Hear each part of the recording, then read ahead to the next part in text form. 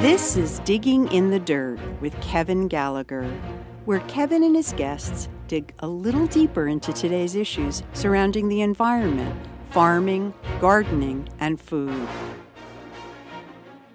My guest now is Raju Rajan. Raju describes himself as a technologist with a strong communitarian ethic. Raju is one of the founders of ReWild Long Island and currently serves as board president. Raju is an avid gardener and amateur tree enthusiast. He also owns and manages a small agroforest in India dedicated to rewilding and permaculture. ReWild Long Island is accepting applications from community groups to join their ReWild Long Island Gardens program, and that's why Raju is here to talk about it. Welcome, Raju. Hey, Kevin. Thank you. Thanks a lot for having me on. Thanks for joining me. So, ReWild Long Island, the website says you're dedicated to sustainable landscaping for biodiversity and climate resilience. Your site asks to imagine a rewild community garden in your neighborhood. So is that your goal, to have lots of rewilding community gardens? Yeah, well, we measure ourselves, right? If we simplify all our complex activities down to, hey, are we making butterflies happy and are we making people put their hands in the ground? Really, that's the two goals, right? Which is to increase biodiversity and increase citizen engagement and involvement in our environment, especially the landscapes around us, right? If we look around, Long Island's beautiful. Long Island's very rich and diverse and fertile and beautiful. But we've had a lot of conventional landscaping and a lot of conventional thinking when it comes to landscapes, right? We open up our real estate glossies and see houses with lawns in front of them and swimming pools behind them and tennis courts, and right. We see our canopies slowly getting eroded, so to speak, trees going down. And, we have encroachment, like even where farms used to exist, we have more and more housing developments. We have more concrete, we have less permeable surfaces, and everything shows, right? I mean, our waterways are impacted, our land is impacted, the amount of locally produced food is less. And it has a environmental consequence in terms of biodiversity and climate change. So our goal on the whole is to get people thinking differently about the landscapes around us, open up our minds, open up our imaginations. These lawns are not God-given. They were invented by us, mostly in Long Island, and spread all over the world as a de facto landscape to put in front of your house. But there are lots of other alternatives. You could grow trees, you could grow meadows, you could grow wildflower gardens, you could grow, tomatoes. You could. There are so many things that you could grow, pawpaws, right? And make it look beautiful and keep your real estate values and enjoy and be more healthy and spend less money and pump less water out of the aquifer and throw fewer chemicals on the ground and kill fewer bugs and still be happier. Right? So that's the goal. And the question is how, right? And these community gardens are a way to wake our imagination. And what we are basically telling, right, asking groups to do is saying, hey, if you have land or access to land, and you will do that and have that access for a few years at least, if you have access to water, and if you have a group of people that is willing to work that garden, meaning come in and do the maintenance at least once a week, right, a couple of hours a week, then we'll give you, right, access. We'll give you an expert who can help you determine what plants go in there, help you design it. We'll give you free plants. We'll give you irrigation. We'll put in the irrigation. And then we'll help you with a variety of different programs and things like that to recruit volunteers and bring in and teach you how to maintain it.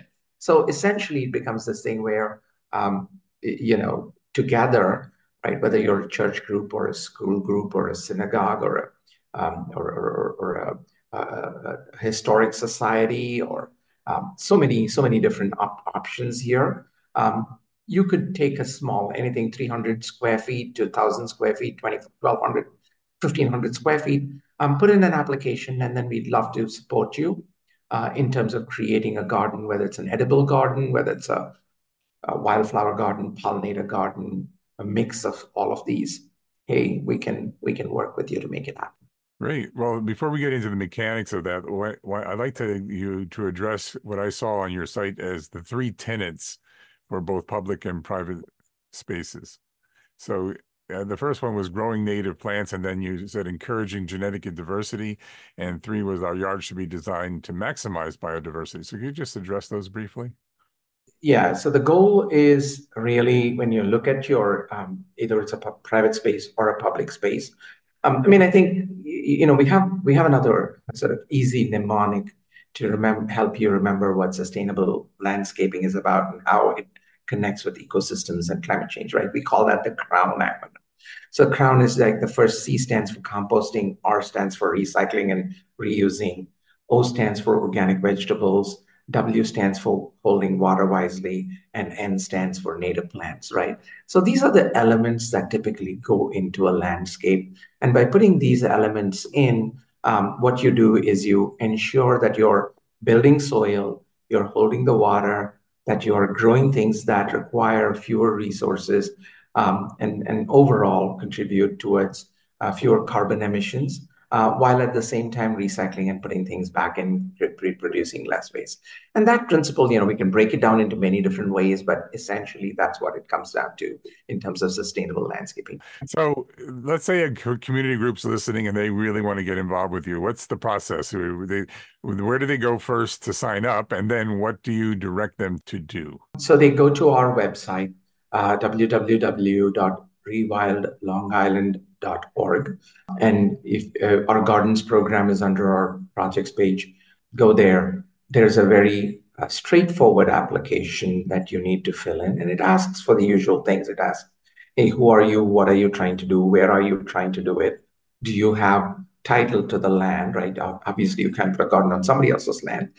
And then do you have access to water? And then it gives you a bunch of checkoffs as to what you need to do, right? I mean, do you need deer-resistant plants? Do you need rabbit-resistant plants? I mean, just having you think through various aspects of that garden. We expect, right? I mean, if it's not a very complicated. We try to keep it simple because we don't want to make it too onerous. And many of the groups that apply are community groups.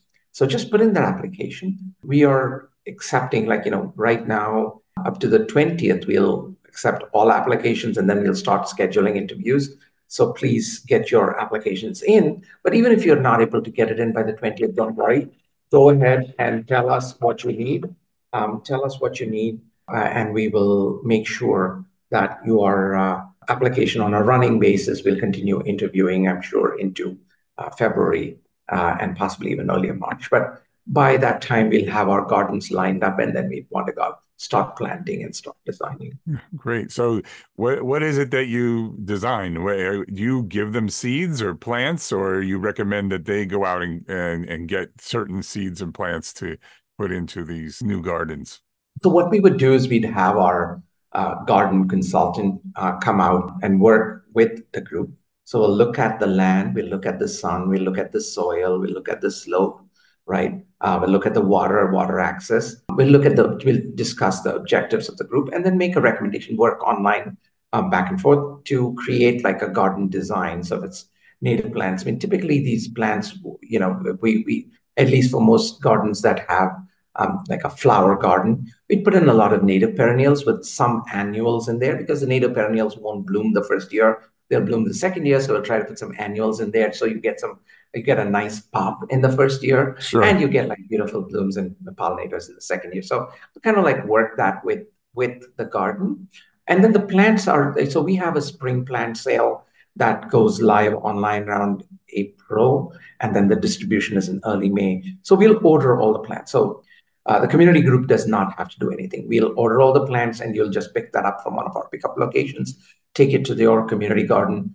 And then on a fine day, our consultant will again show up and then help you, like based on the design, put those plants in the ground with your volunteers and then teach you how to maintain and so on and so forth.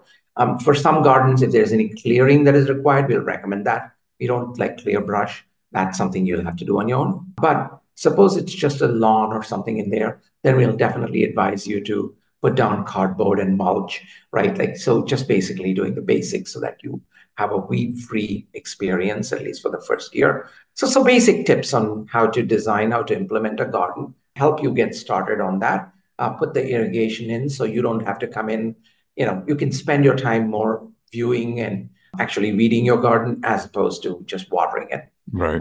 And then, put you on a schedule and put you on our group. So depending on your needs, we'll get the signage out there. We'll help you get programs out there, and then, grow the garden from there. Yeah. And how many community gardens do you have already? So last year we were planning to do 3 to 5 gardens. We ended up doing like 13. Oh, wow. So Great. yeah, so we have 13 through Long Island. This year we are looking to add again. Though remember, those 13 are in the first year, so they'll still need some additions and edits and continued maintenance this year. And then on top of that, we'll put in 15 to 20 gardens this year. Is Oh, what our goal. awesome. Is the expense borne by the group themselves? It's completely free. We have a grant. We have grants from the National Fish and Wildlife Foundation as well as other donors. So that's kind of the heavy lift we do. We go and get the grants. So we want the program to be entirely, I mean, it won't be entirely free because every garden has some Sure. specific needs we may not give. But the plants, the irrigation, the signage, and the consulting is completely free. That's something we do. What we need from you is exactly those three things: the space, the water, and the labor of love. That's awesome. Yeah, one rewilding garden at a time, right? Until we got a Exactly. lot of them.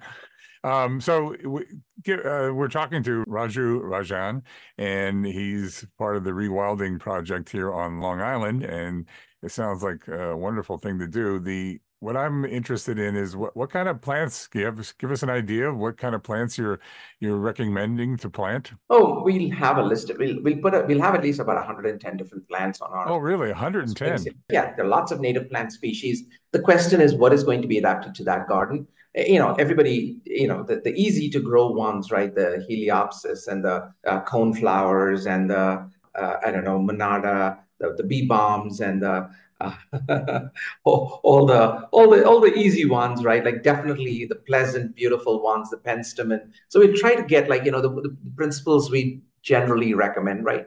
Would be to have something that flowers in every season. So you're actually feeding the bees across the seasons, ensuring that you're doing things by height. You don't put the tall plants in front and you put the short plants. So we'll give you a mix of the heights so you see things gradually and look structured and beautiful. And also, right, giving you that combination of contrasting colors and similar colors. So your eye is drawn, right? So you want to put, you want to get some white ones and some yellow and some beautiful purples, and then you want to get the asters for the end of the season. You want to get the goldenrods for the end of the season, middle of the season. Always you can have a huge choice for the middle of the season and early in the season. Everything from your golden alexanders to geraniums to penstemons would do beautifully. So we do a mix of all of those things, and definitely we take, it's a collaborative effort. Your group knows nothing about native plants and you're worried about it, don't worry. We'll definitely help you out,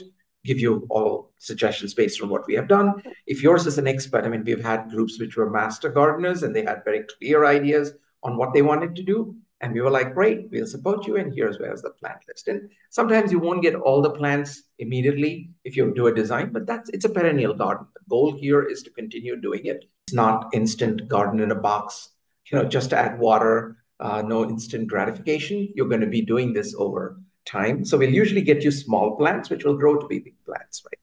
Very cool. Very cool. I like the idea.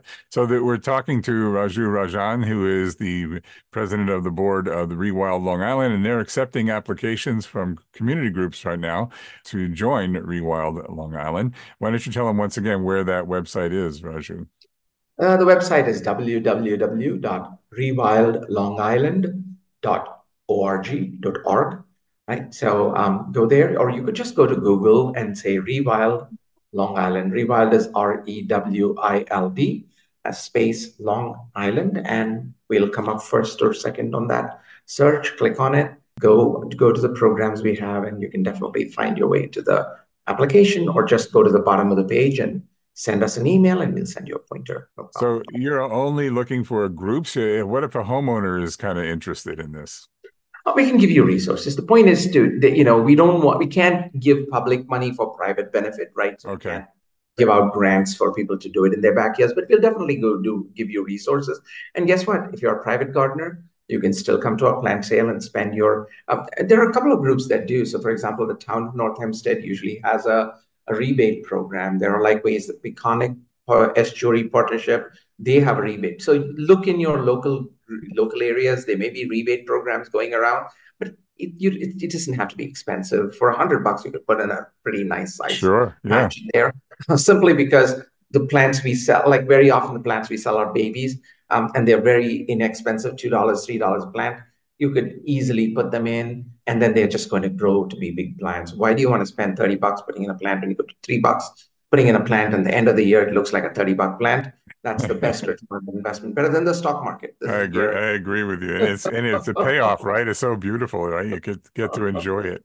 And I've been doing this for a while. There's a place up in Framingham, Massachusetts, that started this years ago. We went there first, and that's when I first got interested in native plants. And then I've been going to the Long Island Native Plant Initiative too. They have really good sales in the spring, so people may want to check out that group as well. There's lots of stuff. Very often we source our plants from them. So some of the plants we offer will be from Limpy. Absolutely wonderful, wonderful organization. Give a big shout out to Greg and Maggie and the team there too, because they do a great job of bringing Long Island ecotypes to the public. And absolutely, we have their plants as well as other Yeah, plants. great. So let me just address one thing before I let you go here, and that is, the pushback that you can get from, these immaculately manicured lawns and gardens, that don't look rewilding. I mean, rewilding is a different concept, and it's a sort of a different look, and it sort of goes against, I think, what the bad habits of suburbia, for instance. And so it's hard to start putting in plants that can look unwieldy and stuff to a lot of people. What do you say to people as you say, hey, give it a try in certain parts of your garden, and don't worry about what the community's thinking so much as they do the right thing? No, I actually say something slightly different, Kevin. Basically, what I say is that, hey, this is at the outset of a different way of gardening, right? There is nothing about an echinacea or a heliopsis that makes it uglier or less sturdy than a rose bush or a tulip. It's just that those have been cultivated for a very, very long time. They have been domesticated, and so we are used to what their ecotype. I mean, we are used to their behaviors in our garden. And there are just as good native plants as there are. Just because you're going to put in a native plant does not mean you need a wild and really naturalistic look. You can absolutely go for a naturalistic look if that's what, I mean, for example, my backyard, I have a meadow. It's completely wild. It's beautiful in its way. In my front yard, I have a much more structured garden where I have space between plants. I have erect plants largely that stand up, and then I weed between those plants. So it looks more like a formal or regular garden, right? And there is nothing about the plant that lends itself to one thing or another. It's just our imagination and our cultural practices. We are early in the life cycle of using natural native plants in our yards, and that's why you just need a little bit more patience with it. I would just say, like, hey, when the organic movement started, remember how those tomatoes used to look, and people were like, "Oh my God, yeah, I mean, if I go to whatever my store, I'm going to get my clean looking, beautiful red tomato as opposed to this ugly looking thing." There's nothing about a tomato that made it look like that, right? And then as the organic movement matured, now you go to Whole Foods, you're going to get beautiful looking organic tomatoes. Beautiful, yeah. We'll actually pay a premium for them, right? So it's just a matter of like maturity, and just learning a little bit. And exactly as you said, take a little patch and try it out. I mean, the worst thing that can happen is that you get addicted and then you want to do like bigger and bigger things because nobody's going to say, I hate butterflies and I'm not going to do that ever. Yeah, exactly. Exactly. Well, it's an admirable project. And once again, you can apply to the ReWild Long Island program right now. Just Google it and you'll find it. And Raju, I really thank you for coming. My guest has been Raju Rajan from the ReWild Long Island program. Thank you, Kevin. Yeah, thank you so much for being here today. All right, you too. Bye. You've been listening to Digging in the Dirt with Kevin Gallagher.